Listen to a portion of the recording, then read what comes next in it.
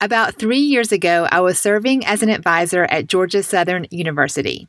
All of the sorority girls kept telling me, "Have you heard of the lipstick gospel? Have you heard of Stephanie Mae Wilson?"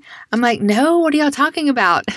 So I went online. She gives her book away for free. I downloaded it, I read it, and I fell in love with Stephanie as much as the sorority girls did. I knew how much the girls I was mentoring loved Stephanie, so I went online and emailed Stephanie and said, "Would you be able to come and speak to Georgia Southern University?" The girls I mentored thought I was super cool, but honestly, guys, it's not that hard. You just email speakers and they respond. But it was so amazing how God used this whole story because there was a little seed inside of me that also wanted to be a speaker and an author. I thought I was booking Stephanie for all the sorority girls that I served. And while she definitely left them with a ton of inspiration, what I did not see coming is what she gave to me as well. Myself and 2 sorority girls that I mentor got to pick her up from the airport and enjoy an hour-long chat as we drove from the airport back to Georgia Southern University. As I got to know her, I shared with her the little seed I had inside of me to speak and to write and to encourage the younger people behind me, just like she is doing. But at the same time, I told her, "But I'm not talented enough, and who am I, and I'm not good enough, and all the blah, blah, blah, blah, blahs." This amazing woman turned to me eyeball to eyeball and said, "Katie, your voice matters too. You have a passion inside of you that needs to be shared. Even if I'm saying the exact same thing, even if a girl on the internet is saying the exact same thing, you have your different spin on it. You have your different unique circumstances. You have a voice, and it matters." I promise, Stephanie unlocked something inside of me, and it wasn't long after that I was able to write my book too. Today, I have the pleasure of bringing to you the amazing Stephanie Mae Wilson. I'm pretty confident something in this chat is also going to unlock the world changer within you. Here we go. Author, podcaster, speaker, world changer, and best friend to everyone she meets, Stephanie Mae Wilson. My name is Katie Bulmer, a former heartbroken and hungover sorority girl. After I stopped looking for love in all the wrong fraternity boys, God blessed me with a husband who shows Christ's love to me every single day. We are parents of 2 daughters and thousands of others nationwide, and my heart behind everything I do is to give you truths. The world is screaming at you a bunch of lies, and I don't want you to hear those loud voices. I want you to hear the true voices. Grab your earbuds, grab a chai tea, and let's talk about some truth for your 20s.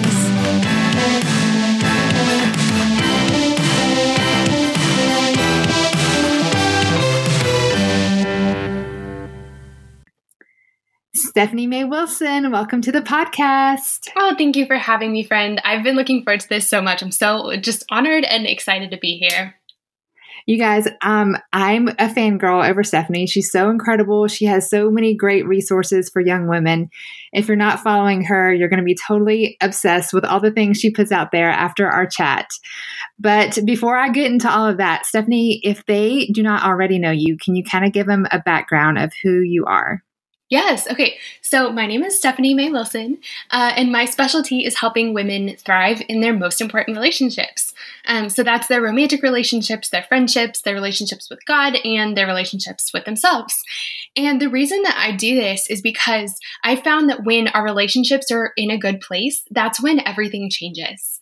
And I know I've seen this play out in my own life, and I bet you guys have too, but when our relationships aren't in a good place, when we don't feel fully seen or known or loved, that's when we start to hide and strive and pretend and put up walls and put on masks. And in the process, we really lose who we were created to be. And we also lose all of our joy. But when our relationships are in a good place, it changes everything. It unlocks something within us, allowing us to show up as our full selves, as women who are brave and beautiful and strong and smart and totally deeply loved. We get to be the women we've always wanted to be and make an incredible difference in the world and live a life that's fulfilling, but also really fun. And so that's what I'm here for. I'm here to be a mentor and a friend and a guide and a cheerleader, and to equip you with as many resources as possible to help you thrive in these important relationships. So I do that through a podcast called Girls Night, through several books. One of my favorites, my first one is called The Lipstick Gospel, and through courses and just anything to equip you to have really thriving relationships and a really thriving life. You guys, her book, like she mentioned, The Lipstick Gospel, it's true. It really is. It's like having coffee with a friend. And Stephanie, you inspired me so much because when I was on the other side of this, I was a mentor to a lot of college women, and they'd be like, have you heard of this book, The Lipstick Gospel? Like, you can get it for a free download. Like, go to this website. I'm like, what? Okay. Lipstick Gospel. What? And I read it, and it was so inspiring because it was so vulnerable. It was your true story of like breakups and how the hard things that you walk through trying to navigate who you are as a sorority woman and just as a young woman in general. And it really inspired a lot of the reasons that I do what I do today too. So I just want to give you that plug because it's just really, really good. And I think that you guys all need to go read it too. Oh, thank you, friend. Thank you. That means so much to me. It's my favorite story. It's the story of how God totally changed my life. And I love that, other women are getting to see what he's like, getting a little hint of what he's capable of doing in their lives too. Because if he can do it for me, he can do it for you. And he will, and he wants to. And gosh, he's amazing. I know. To put it lightly. I love that. Okay. So backing up to who you were in college and all that kind of stuff. I read your book, obviously, and know your story, but how did you I know it's a long story and we'll unpack some of it, but from that girl in college to kind of what you're doing today and why did you choose that path? Yeah. So I know we're going to talk more about this story, so I'll kind of skip over it for now, but, I mentioned these different relationships that I help women navigate, and I know how important they are, and I know how they one affects another in a really huge way. If you're feeling really lost and really insecure in your own relationship with yourself and your identity, it's really hard to be a good friend and have healthy relationships with guys, and really hard to, if you have really unhealthy relationships with guys, it's really hard to show up and kill it at your major or in your job, or they all just really impact each other. And I found this out the hard way in college when all of these relationships in my life totally fell to pieces. So we're going to talk about that in a minute. But the story of the Lipstick Gospel and all that has happened since is the story of God taking me on this incredible adventure and pulling me up out of that broken place. And, I think when we've gone through something really hard and when we've come out on the other side of it, we have two choices. We can either say, thanks, God, and continue on forward in our journey, or we can turn around and go help the people who are a step and a half behind us using the things that we just learned. And I knew how helpful it was for me to have women walk with me. And so I just knew that I couldn't just keep going with my story. I couldn't just take everything I've learned and keep it to myself. I had to help the women who I knew I could help because I had just walked that path. And so my first chance to get to do this was right after I graduated from college. I got to work in college ministry, and I got to lead a small group that wasn't small at all. It was 27 girls, 27 sorority girls, and I got to mentor them for a year. And it was just the best job. I loved it. And then the next year, I got the opportunity to actually travel around the world for a year as a missionary. And part of the deal with that was that they gave me a blog, and they said, hey, we want you to kind of keep track of your story as you go. And I did. And the most amazing thing happened, as I started writing down the stories of what God was doing in me and through me, my small group grew a lot. My small group all of a sudden was existing online, and I was able to encourage women with the things that I was learning as I was learning them in a whole new way. And so that blog really grew, and I just got the coolest messages of women saying, I really needed to hear this. And God is able to do the coolest things when we just share our story and share what we've been through. And so I started a blog. I think it's been 8 years ago now.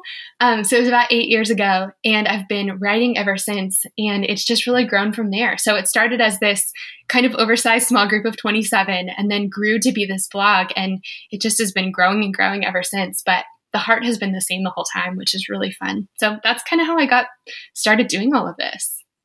I feel like this is the point in church when I'm like, amen, sister. Just talking about going back and sharing, you're just a step and a half ahead of these girls. And you went back, and oh yes, girl. I just love all of that. It's so inspiring. You went back and inspired all those younger girls. Okay. So you, like I didn't grow up as a Christian and kind of had some, pretty serious walls up against that and weren't sure about this whole Jesus thing or whatever. Can you take us to that stage in your life? Yeah, for sure. So, on paper, I grew up in a Christian house. We were not anything else. We were Christians. We went to church on Christmas and Easter. There was kind of a stint where my mom did make us go to church on Sundays, but someone in our family whined so much about it that she gave up. And there's a solid chance that person was me. Church was like sort of a part of my life growing up, but really not really. It wasn't. It was just sort of this fringe thing that we did sometimes. But there was a season when I did. When my mom was making us go to church, I got involved in a youth group for like a couple weeks, and it was just because there was a cute guy who went there. Right. Yes, it's man. So I ended up going to like a weekend retreat camp kind of thing, with this group of like with my youth group, when I was in middle school. And I was super unsure about the whole thing, just had no idea what I thought about God, no idea what I thought about these people. I was sure that if I was going to hang out with anybody, I wanted to hang out with the cool older girls. And so that's what I did. And this one night, we were staying up late. It was long after you were supposed to, it was like long after lights out. And we're sitting on the top bunk talking about probably like nail polish or something important, talking about the cute guy that I was there for. And all of a sudden, this younger girl came in and she opens the door and looks like down her nose at us, which was hard because we were on the top bunk, but somehow she managed it. And she looks down her nose at us and she goes, "Girls, it is time to go to bed." And we're like, "Excuse me, what?" And then she says, which I'm sure this was like a phrase in her family. I mean, I've heard it before, but she looks at us and in the most like momming tone ever, she says, "Early to bed, early to rise makes a person healthy, wealthy, and wise." And she says, "It's time to turn off the lights." And she shuts the door. And I'm sitting there thinking, who is this girl? I don't want to have anything to do with her. And in my head, there's so many phrases like this, like don't judge a book by its cover, don't throw the baby out with the bathwater. But to me, in that moment, this girl was Christians and Christians were Jesus, and it was all mixed together. And I just got this, I just kind of came to this snap conclusion that that's what church was about. It was about following the rules and turning off the lights when you were supposed to, and early to bed and early to rise. And that's just not anything that I wanted for my life. I wanted a life that was full and exciting and colorful and rich. I didn't want a life that was like sterilized and sensible shoes and, Friday night Bible studies and having no social life. Like, that's just not what I wanted. And so, and I just didn't know that there was I didn't know that she didn't represent Jesus in every single way. I didn't know that it wasn't actually all about the rules. And so, as a 13-year-old, that was kind of the conclusion I came to, was that Jesus didn't have anything for me, and that Christianity was boring and it was for girls with ugly, sensible shoes, and that it was all about following rules. And I just didn't want to have any part of it. And I kept that up, all the way through college. It just like, this is nice for you. I want more out of my life than this. And that was the conclusion I came to. Oh man. First of all, this is so crazy because I feel like this is probably why I love you so much. You're talking about, we went to church a little bit because I guess you're from the South, right? No, I'm from Colorado. So it was, right. Yeah, it was, it wasn't a cultural thing. It was a mom thing. I don't know. She wanted us to go. I guess for me, it was the South. So we went, on every third Sunday or whatever, just on and then went to youth group for a cute boy and had a girl that I looked up to as a Christian, and she was very vanilla and boring. And I was like, not for me, thanks anyway. So yes, I feel like your story is so relatable. I don't know. It's so good. Thank you for sharing that part. Well, and I want to be better than that. I want to be better than making a snap judgment about a girl who I thought was judging me, which whether she was or not, who cares? And I want to know that there's more nuance to it, but I was 13 and sometimes we just don't, even when we're 33 or, 83 or whatever, like sometimes things just hit us kind of in the right way or the wrong way, or we don't have anything else to compare it to. I didn't know any other Christians. And so I just, I want to be better than that, but I wasn't. So, that's just where we end up sometimes. But God knew what he was doing. Hey friends, I know you're loving this chat as much as I am, but I'm going to interrupt really quick to let you know something I'm super excited about. And that is that I now offer online mentoring through my website. So here is the scoop. When you are in your 20s, you're forced to make a lot of huge decisions, right? A lot of times when you're in your 20s, you make a huge relationship choice. You might move, declare a major, get a job, lots of huge decisions. But if you are birthed into your adulthood at the age of 18, you are basically just a toddler adult. How do we expect our young adults to make such huge decisions without some guidance? Friends, I would love to serve as your mentor. I've been a mentor to college women for over 15 years. I've read a ton of books. I've been to conferences. I'm married to a seminary graduate / incredible human being who counsels young adults and high school students as well. But mostly, I've just lived it. I was the girl who was in toxic relationships, who was utterly clueless of the decisions I made as a 20-year-old would affect my life as a 30-year-old and 40-year-old and beyond. So with that passion to help my younger friends set themselves up for their best possible future, I've developed online mentoring. It's all super easy peasy. The best way to find the information is go to my Instagram. I'm at Katie Bulmer Life. That link in profile will link you to all the good stuff with the online mentoring. We can do small group or one-on-one style. Either way, you guys, I really cannot wait to have coffee with you. And so God did get your attention eventually, kind of at a low point in your life. And I think that's interesting. That's a lot of people's story as well. I don't know, but it seems to me, just knowing God's character, I don't know that that's his design. Like, I think he wants us to find him without the pain, but we're a stubborn human race, right? And so your story, when you found him, it was at a hard season. Can you take us to that point? Yeah, for sure. So I was, kind of 3/4 the way through college. And, I mentioned, I really have just this heart to help women with these different areas of their relationships, these different relationships in their lives. And it's because when I was in college, all of those relationships just crashed all at the same time. So one is from the outside, it looked like I had a lot of friends, and I did. But I didn't feel totally known or secure or accepted in my friend group. And, I don't know if that was more me or more them. It's hard to say sometimes, sometimes when we bring our own brokenness into a perfectly great friendship, it still has some brokenness in it. So I don't know who's there's no whose fault it is, for lack of a better way to say that. But I really just felt lonely in my friend group. Like, I just didn't really belong, wasn't totally accepted. I just couldn't really be myself. And on that note, I had no idea what myself was. I had no idea who I was.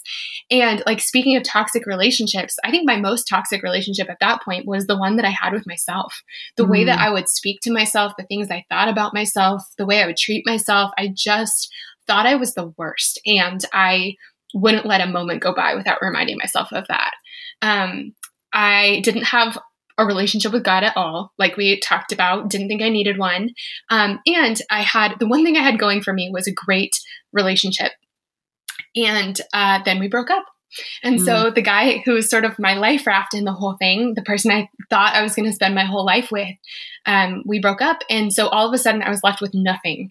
And that was the moment that was the first time I ever prayed. And I just said, God, I've tried everything. Seriously, you have to step in. And he did. And the first two things that happened, I just love them. The first one is that I ran across my first piece of scripture ever. And now, I've heard, because I went to church a handful of times growing up, so I'm sure I heard something from the Bible before this, but I don't remember. So I didn't grow up with John 3:16 on written on art print in our house or anything like that. I just didn't know anything from the Bible. And the first time I ever ran across scripture, I was getting my hair done by a friend of mine in my sorority house. And I noticed this quote that she had written on her mirror in this pink loopy lipstick. And the quote said, "Look at the nations and watch and be utterly amazed. for I'm going to do things in your days you wouldn't believe, even if you were told. And so I asked her, like, what is that? Because those words just totally captured who I wanted to be and what I wanted my life to look like. And my life was in shambles in every single way at that moment. And I just was so hoping that someone bigger than me had some sort of plan here and that it was going to be good and better than I could imagine. And so I'm like, where is that quote from? Thinking like, I need to get that tattooed on my body or something. And she says it's from the Bible. And I was shocked. I mean, I'd never heard any piece of scripture before, and it's Habakkuk 1:5. And for all of you Bible scholars out there, the verse is super out of context. But really, it's still is super true of God's character and his love for us and the way that he interacts with us. And so anyway, I just want to let everyone know I know that, but also it's really amazing how even verses that are totally out of context can really totally change our lives. And that one did for me. And then the other thing that happened was that I got a chance to escape, which is always great. If your heart is broken, highly recommend it. It was right about then that I was supposed to leave to go study abroad. And I had chosen to go to Sevilla in Spain. And I just coincidentally, and really it was like the provision of the Lord, I happened to be going with my two best friends who were happened to be Christians. And that was like the one piece of our friendship I totally didn't understand. They were like my best friends, but also Christians. And I just was sort of like, you guys go do that over there. I don't know what that's all about, but I love you. And so I ended up in Europe for 4 months with two Christians, and it just, God changed everything for me from there. Oh my gosh, I got chills so much when you read that scripture, and I've heard you share that more than once, but it's still just picturing you in that sorority house and the lipstick and that verse. Oh my gosh, that's so beautiful. And I'm so happy you wrote a book about it. I'm so glad that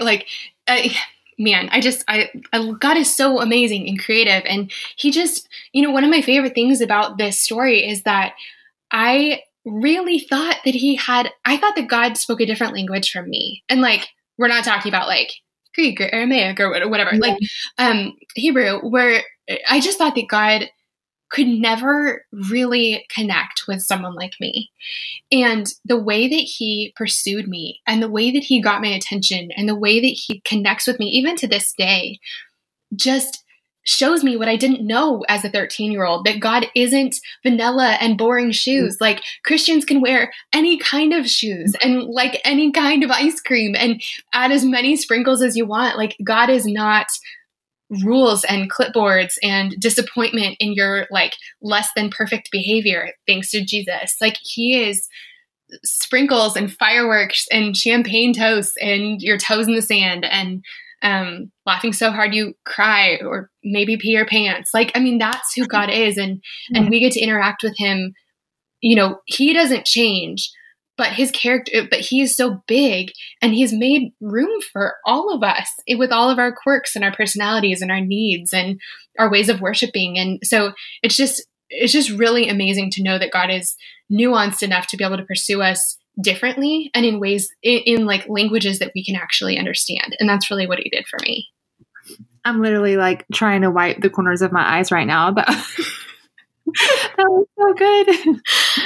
Yes. All the sprinkles and the cute shoes for my Jesus.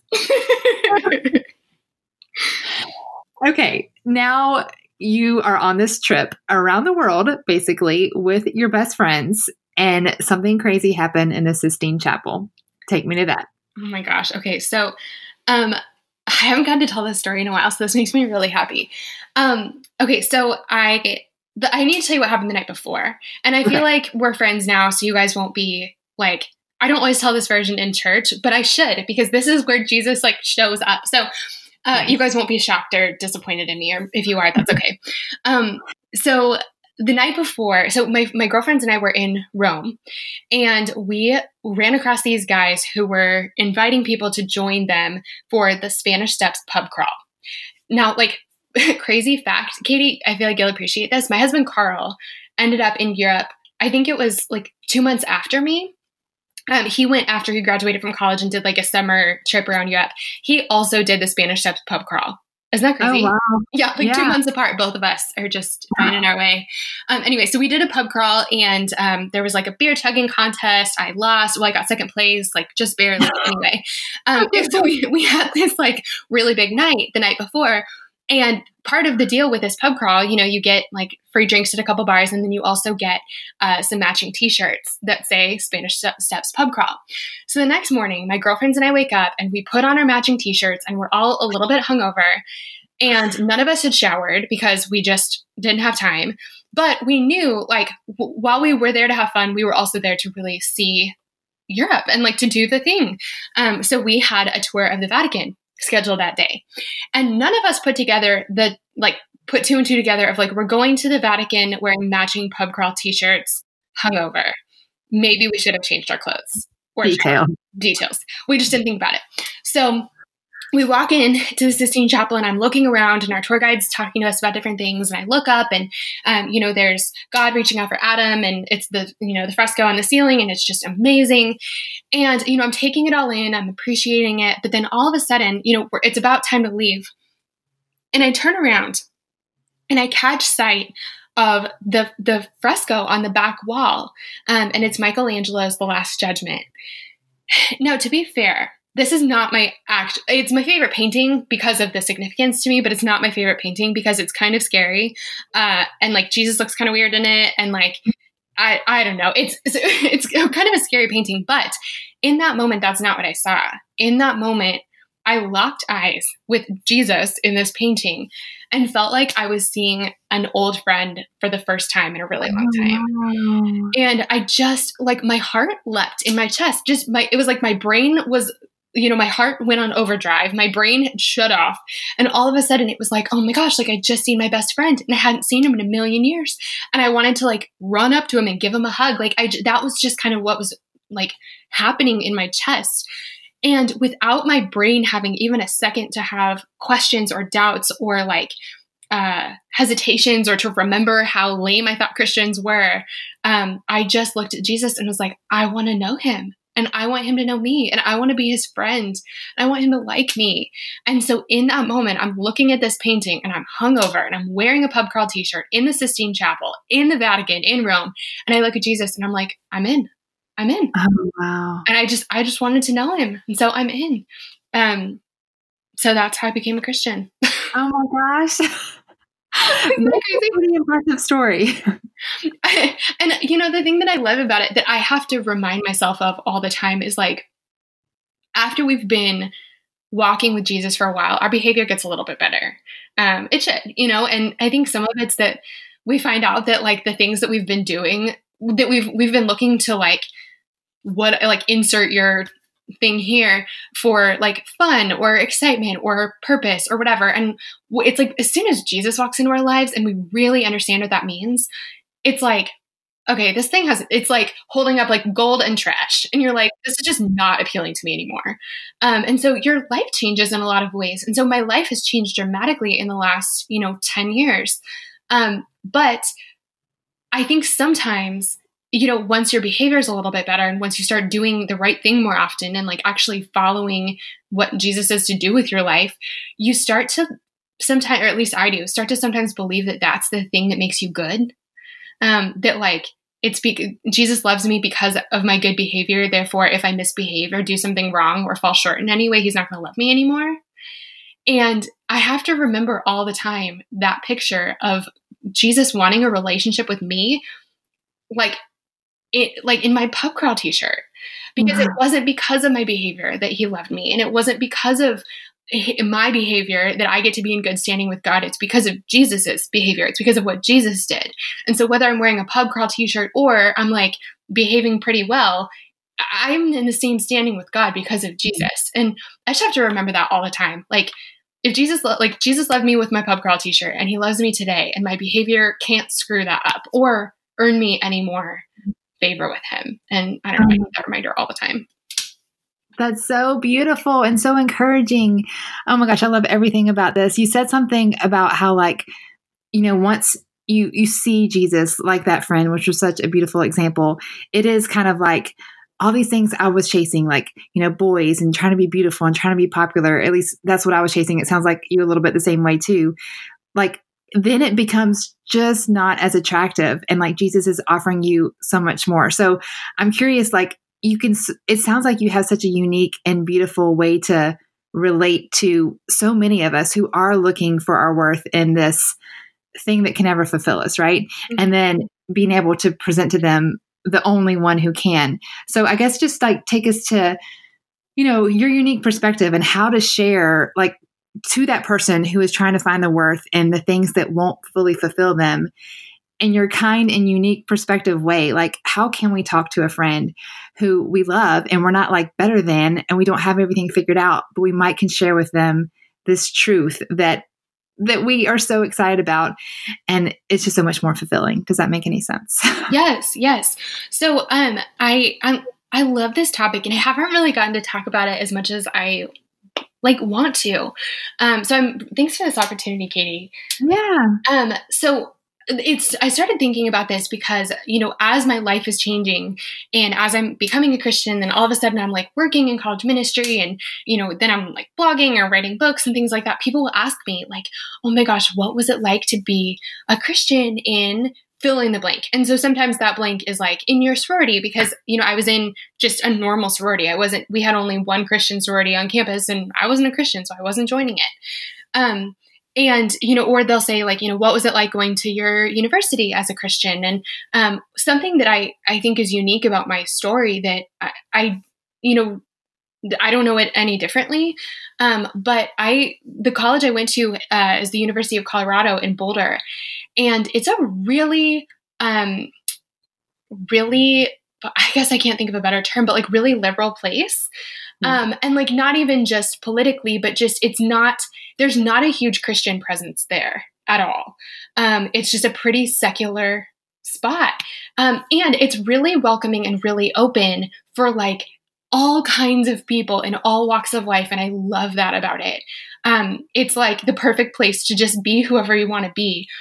Kind of the only exception to that is being a Christian. It's a pretty unpopular place to be a Christian. It's not like culturally cool or accepted. It's not what everyone else is doing. And so I feel like it would have been cooler for me to like dye my hair green and pierce everything on my face and like, change my name to Sunshine Stardust or something like that than it would have been for me to become a Christian. It just was not a very popular decision.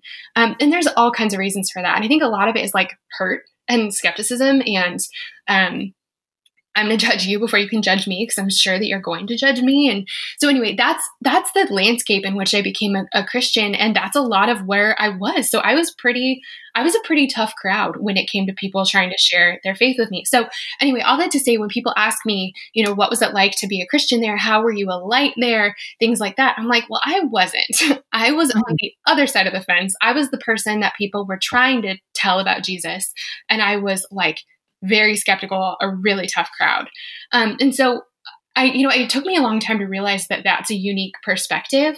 But today I'm really grateful for that perspective because I feel like I'm able to share about Jesus with people who actually feel similarly. And I have some like pretty strong opinions about what would have worked for me. And, so I know everyone's different, but like there were some things that people tried, ways that they tried to share the gospel with me that I was just totally shut off to. And same with friends of mine. Whereas there's some things that would have been really helpful. And so anyway, that is like the kind of perspective I'm coming from. And so Katie, if it's okay with you, I came up with 4 like things. So as women are thinking about, we're told we should be evangelizing, that we should be sharing our faith, that we should be sharing our testimony. And like, if you're anything like me, that the idea of doing that makes you want to like pee your pants and run away. But I've, from the perspective of having people share with me and having some things like really push me away even further and some things really soften my heart. These are some like best practices that I've tried to incorporate into my own life and into my own evangelism. So I have. This is awesome. Yes, for sure. Okay. So the first one, when it comes to sharing your faith with someone, don't overcomplicate it. I think when it comes to being a light someplace, we tend to get weird about it. We're worried about having the right conversation or saying the right thing or how much or how little we're supposed to be evangelizing. But the truth is that it doesn't have to be complicated or unnatural at all. One of my favorite pieces of scripture is when Jesus gives the two greatest commandments. The Pharisees ask him, like, what are the two greatest commandments? And Jesus says, love God with everything you have and love your neighbor as yourself. Like, that's it. And I think that when we make it complicated or formulaic instead of a relationship, instead of just being in relationship with people, it makes it harder on you. And it makes it a lot more confusing and hard to receive on the end of the other person. And so really, like, cutting away all of the things that, you know, we've been told to do, all the, like, you need to be able to defend your faith in this way, whatever. To me, it's way less about that. And it was way less about that. That's not what I needed. I just needed someone to be themselves and to love God and to love me really well. And so that's the first thing, is just like, let's make it less complicated. Let's focus on being a good friend to the people in our lives and just start there. Like, that goes such a long way in showing people what Jesus is like. And the other thing is, I had this like really specific experience once I did become a Christian. It was the very tail end of college. And so I did have a little more time with my friends who were from like the season before. And, I was kind of in the midst of this transition.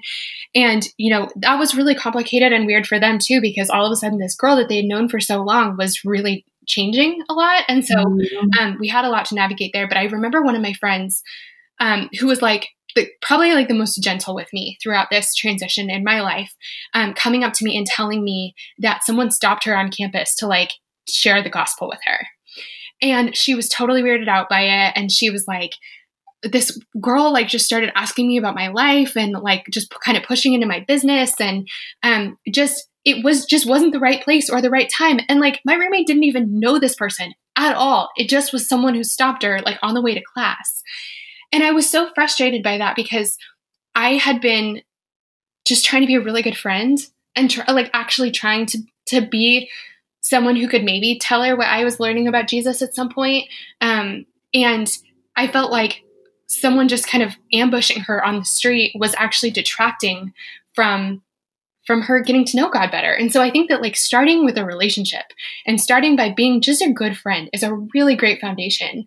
And I think most people are so much more receptive to hearing about something that they aren't sure about from someone they are sure about instead of from a stranger. Oh, for sure. 100%. I'm loving everything. I'm taking notes actually right now. Oh my gosh. So the second one is when you're thinking about sharing your faith with people who don't know Jesus, to think about your life like a walking infomercial.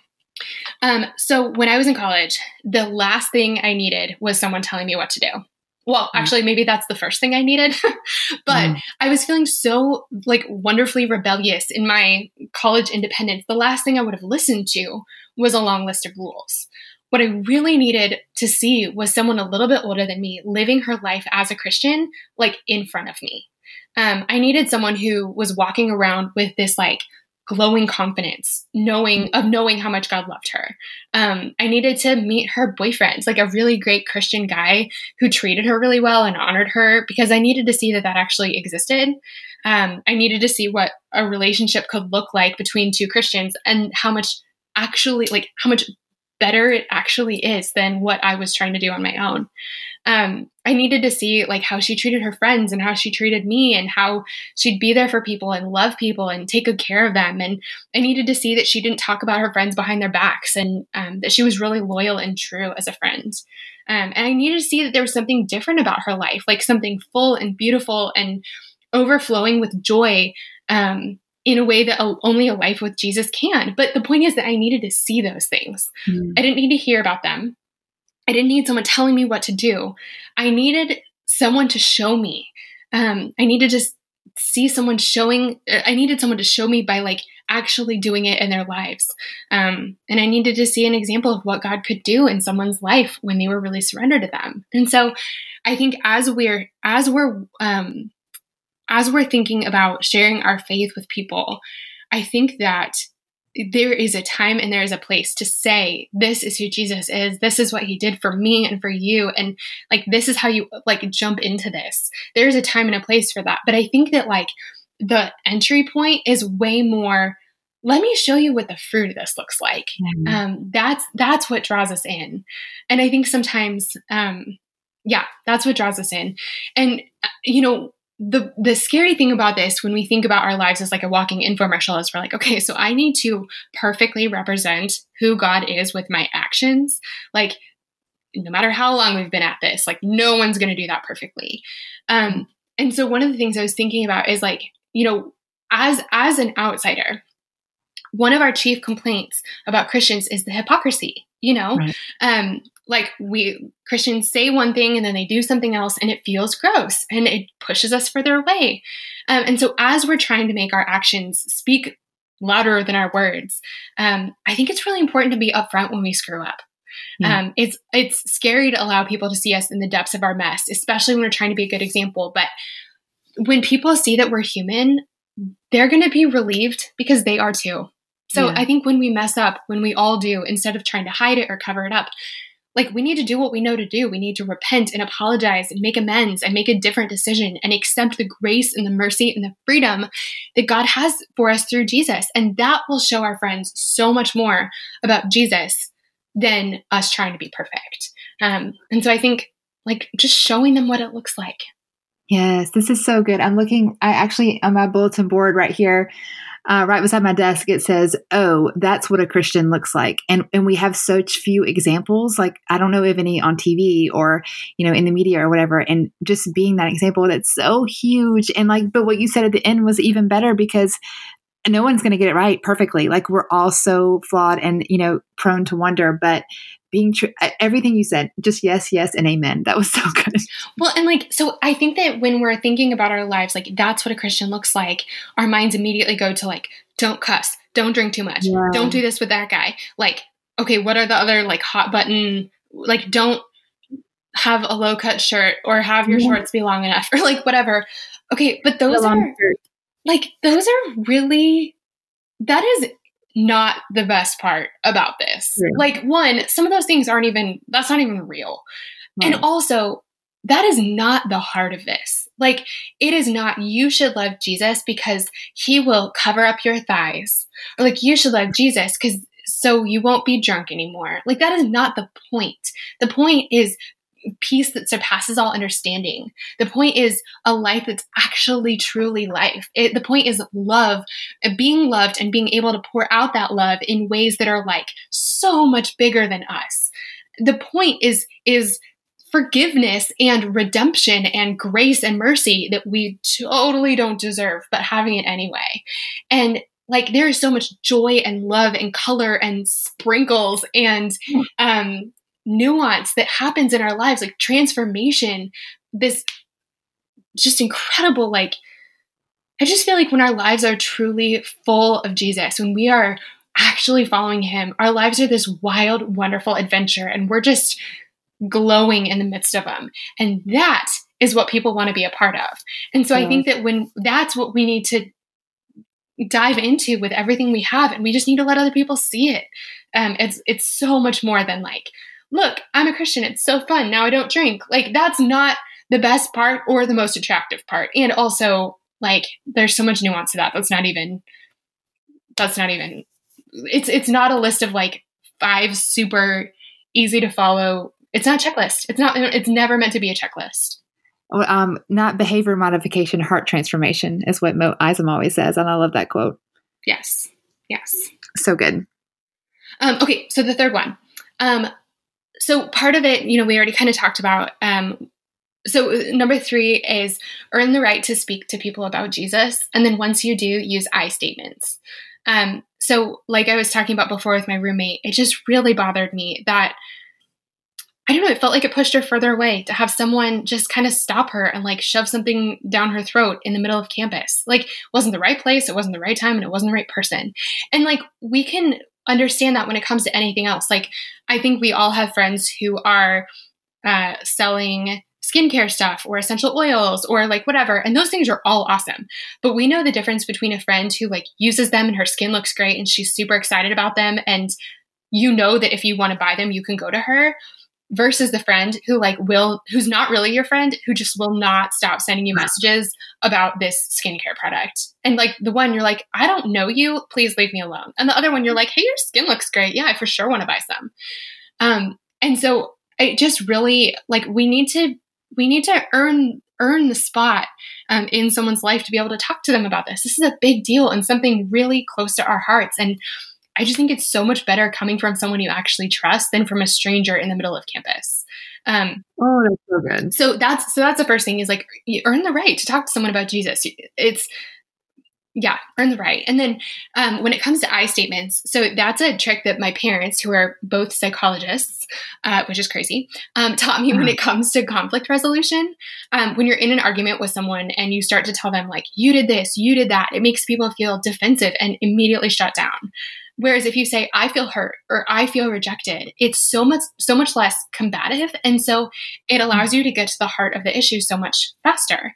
And I think the same is true when it comes to talking about our faith. You know, we do have this idea about Christians and about really lots of different faiths that they're going to like come and shove them down your throat. And that's why people shut down when it comes to conversations about your faith. It's like, I don't want you to know that I even know what an essential oil is, because you're going to try to sell it to me, you know, like just shut this down now.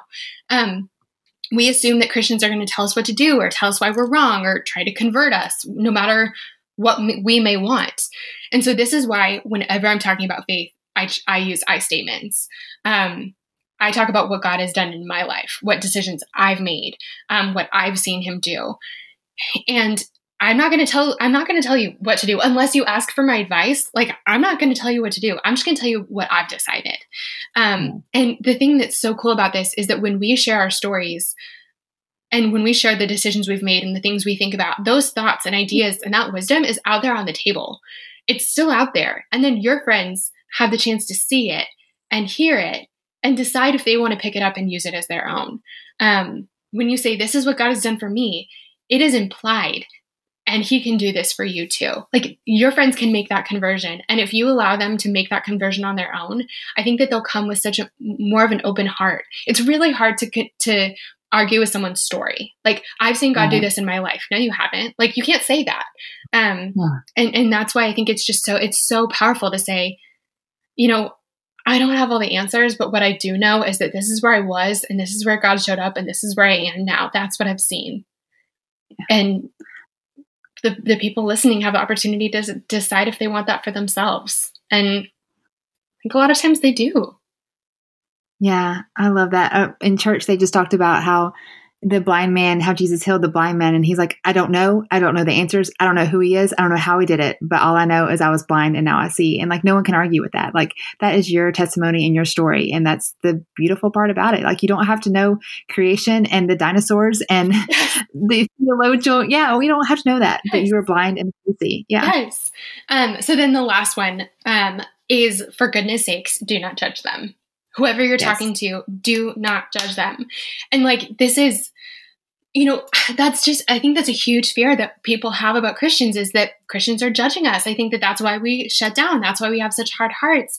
And sometimes we can be pretty judgmental as Christians. But when you are around friends who don't know the Lord, there is no place in the entire world where it's more important that you don't judge.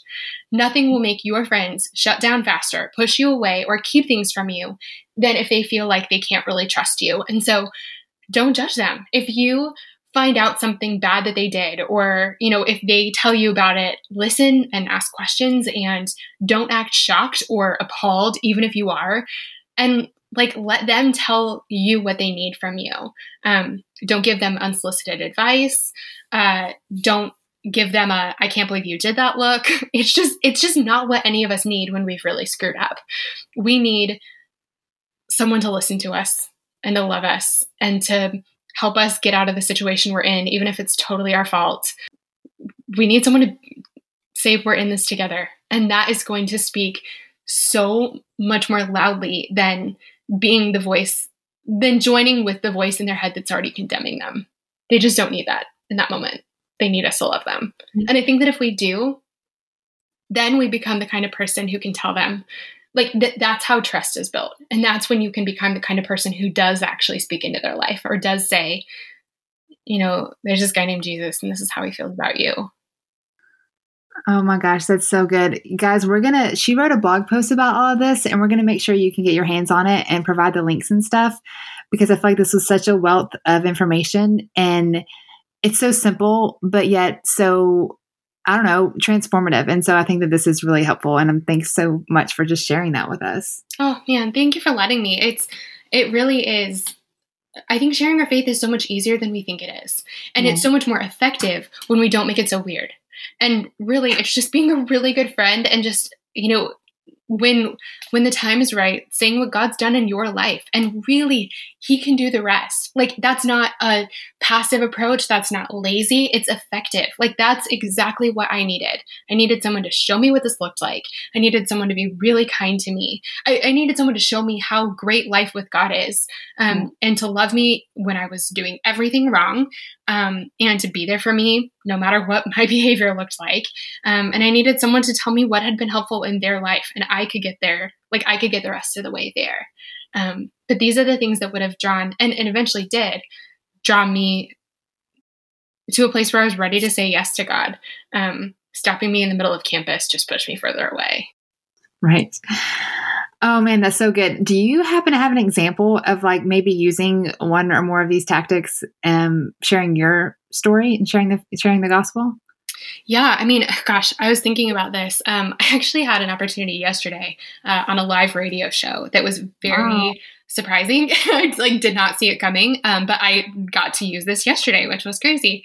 But it's happened with all of my friends and all of my family members and all the way back in college and to today, that like people in my life who I love so much and who like aren't Christians.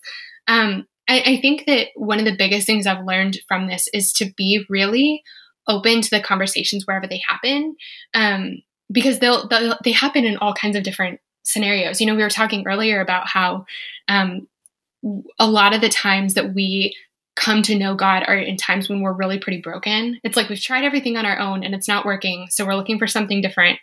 And that's when our hearts are kind of cracked open in the right way for us to be curious about what God might have to say. And so, that's the time when I get to have the best conversations. And they always happen in like random times or places. They're not when I invited someone to coffee and like try to like lay out the gospel for them. It's like a lot of times in college, especially, like I would be talking to someone who was like, we were in a bar or they'd been drinking or something. And you know what? Like, drinking lowers our inhibitions in a lot of ways, and it brings down our walls. And so sometimes our hurt floods in those moments. And it's also sometimes like a time when we most vulnerably ask for help or advice or reassurance or something like that. And so it was really cool to get to be there in moments like that.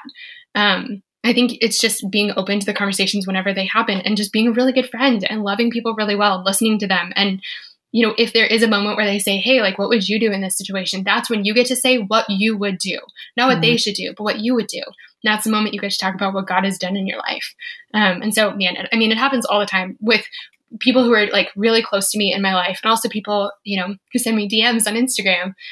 But regardless of who it is, it's the same. Like, this is what God's done in my life, and I love you and I'm here for you. Yeah, God, that's such good advice. And again, so simple, but so profound. I'm just so thankful that you are able to share this.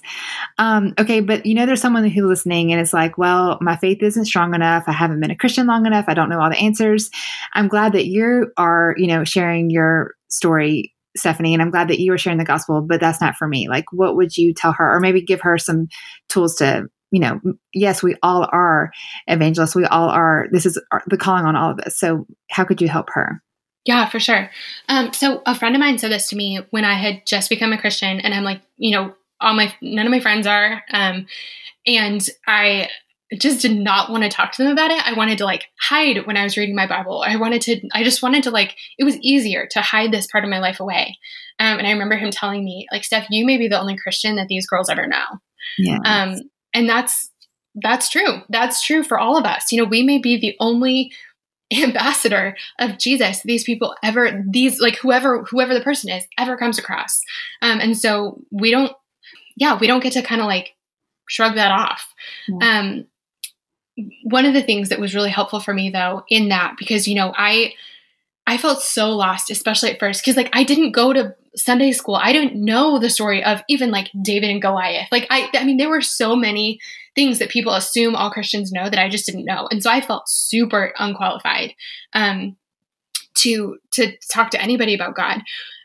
But what I got to learn is that our stories are the most powerful thing we have. Like scripture is incredibly powerful. So I'm not saying more than scripture, but our stories are really powerful, and our stories can get to people and speak to people in ways that they might not ever listen to a sermon, but they can listen to you talk about how God has shown up in your life. And God is able to do huge things through that. And so you don't need to be a theologian or, have a master's in divinity to be able to talk to somebody about Jesus.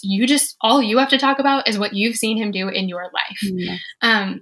I know that sometimes, especially when you're talking to someone who has like a pretty hard heart when it comes to anything faith related, they'll ask you big questions about like, well, so what do you think about this? Or like, so, I mean, do you believe in this or do you believe in this? And there's some like hot button things that always seem to come up. And my best friend, Michelle, taught me this right when I first became a Christian. She was really the one who like led me to faith. And it wasn't through facts and figures and evidence and all these things. It was, I got to see what God did in her life, and I wanted him to do the same thing in mine. That was a lot of what like thawed my heart towards him. But Michelle, whenever someone would ask her, and for a while it was me, I'd be like, well, so what do you think about this? What do you think about this? Like trying to kind of back her into a corner. And she would tell me, Steph, that is above my pay grade. That is just that's above my pay grade. I have no idea. I'll ask God someday when I meet him, like face to face. And like, I love that, because there are some things, like there are some debates within the church that people who have gone to school for a gazillion years and who are the smartest people in the world cannot agree on. Sure. So what in the world makes me think I'm going to have all the answers? Like they don't have all the answers. This is a God pay grade kind of thing. We can ask him like when we get the chance. But today, that's not the most important thing. And that's not what I'm focused on. And honestly, I don't know the answer. What I know is that Jesus said to love God with your heart and your soul and your mind and your strength and everything you have, and to love your neighbor as yourself. And that keeps me busy enough. I'm going to really just try to focus on that and leave the rest up to God. Oh my gosh. I'm like nodding my head the whole time. Like, this is so good. So good. And like, Jesus never called the qualified anyway. I used to think that the Bible was a book full of perfect people who got everything right. And I like remember when I realized it was a bunch of mess ups, I'm like, oh wow, this is so great. Like, yes. And like mess ups. Like there are some things that people like David, God after God, or a man after God's own heart, like made some major screw ups. And yeah, it's not, you're exactly right. He doesn't call it qualified. Yes, he qualifies the call, right? Something, I don't know. One of those sayings. But all the saying is, if you feel unqualified, congratulations. That means that you were the girl for the job. Yes. I love that. Okay. My favorite thing to ask our guests, because this is called Truth for Your 20s. If you could have coffee with your 20-year-old self, what would you tell her? Thought of that makes me want to cry because I needed it so bad. Oh man, I would give her a really big hug and tell her it was going to be okay. So I would tell her two specific things. The first one is, I would tell her that the life God has for you, if you truly say yes to him, is better than anything you could find on your own, and like actually better. And I would need to emphasize that because at the time I thought that like God has something better for you meant like kale is technically healthier than pizza, but like it's not as good. Like obviously it's not as good, but it's like, by health metrics, it's better. And so I thought that that's what God would do to my life. Like if I really let him in, he would give me a kale life, which technically is better, but I really wouldn't enjoy it, like any piece of it. But what I would tell her is like the life that God has for you, if you really trust him and go all in, is like pizza with the health qualities of kale. And like it is kale that tastes like pizza. It is good, like good by every measure. And so trust him, like go for it, trust him. And the second thing I would say is, I mentioned that I had I had lots of friends, and I had some friends who were good friends. But I also had some friends who were pretty crappy friends. And I spent a lot of time investing in those friendships and trying to make people like me that just honestly probably weren't ever going to. I spent a lot of time trying to make a place for myself in groups that I wasn't really invited to be part of, or where there wasn't really room for me to be myself. And so this has been a huge lesson for me. And it took me until I was probably 26 to learn it. So, and like I had to repeat this a lot of times before I finally learned it, but learning that I don't have to be friends with people who are mean to me. And that doesn't mean like, I know that in scripture it tells us to love our enemies, and it does. It doesn't tell us that we need to have people who are unsafe or unkind or not good for us be our inner circle. Yeah. And that's the difference. I wish that I would have been more intentional about who was in my inner circle, because I was going through a lot and I really needed some honest to goodness support from people who were really, truly there for me. And I think to get that, I needed the permission that I didn't have to keep working to get the approval of these girls. Like I could give up and I could go find some better friends. Oh man, Stephanie, this has been amazing. I've loved every second about this. And I think you need to get some t-shirts that say Jesus loves pizza or something like that. Like I really do. Kale is good for you. Pizza tastes better. I don't know. We can think about it. Gosh. Yes. Something like that needs to happen. If someone, I feel like I don't speak t-shirt very well. And so if someone has like a phrase, tell me and we'll get it made. That's awesome. Yes, that needs to happen. That's the best way I've ever heard it described. And it needs to be on a t-shirt. That's beautiful. Love that. Okay.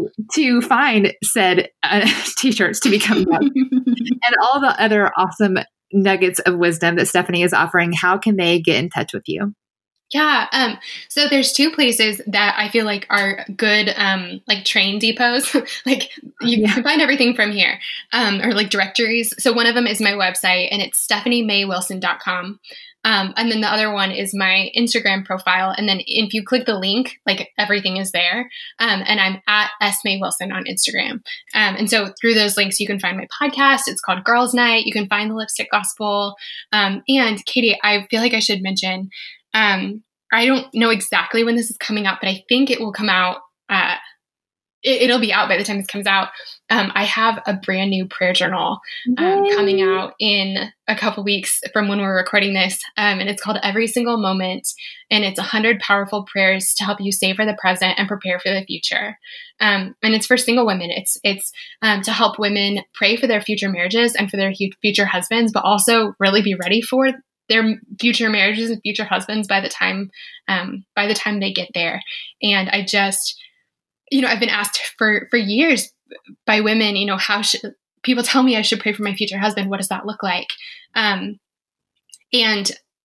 I just have never found a resource that was really that helpful to help me answer that question. I think a lot of times when we do pray or invest into our futures, we end up missing today, and it's actually walking through today that gets us ready for tomorrow.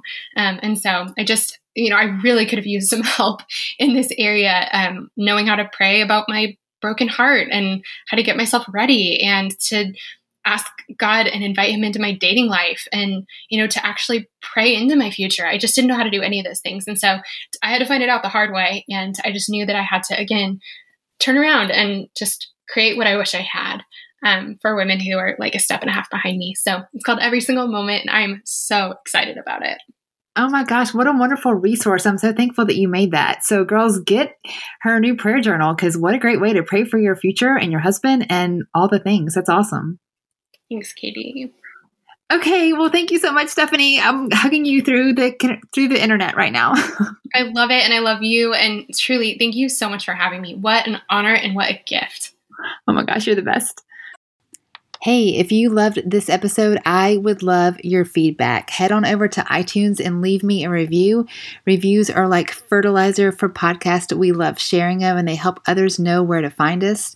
And the coolest thing you could do is just take a screenshot of this episode and share it on your Instagram. Tag me at Katie Bulmer Life, and I would love to thank you. Thanks so much for joining us on another episode of Truth for Your 20s.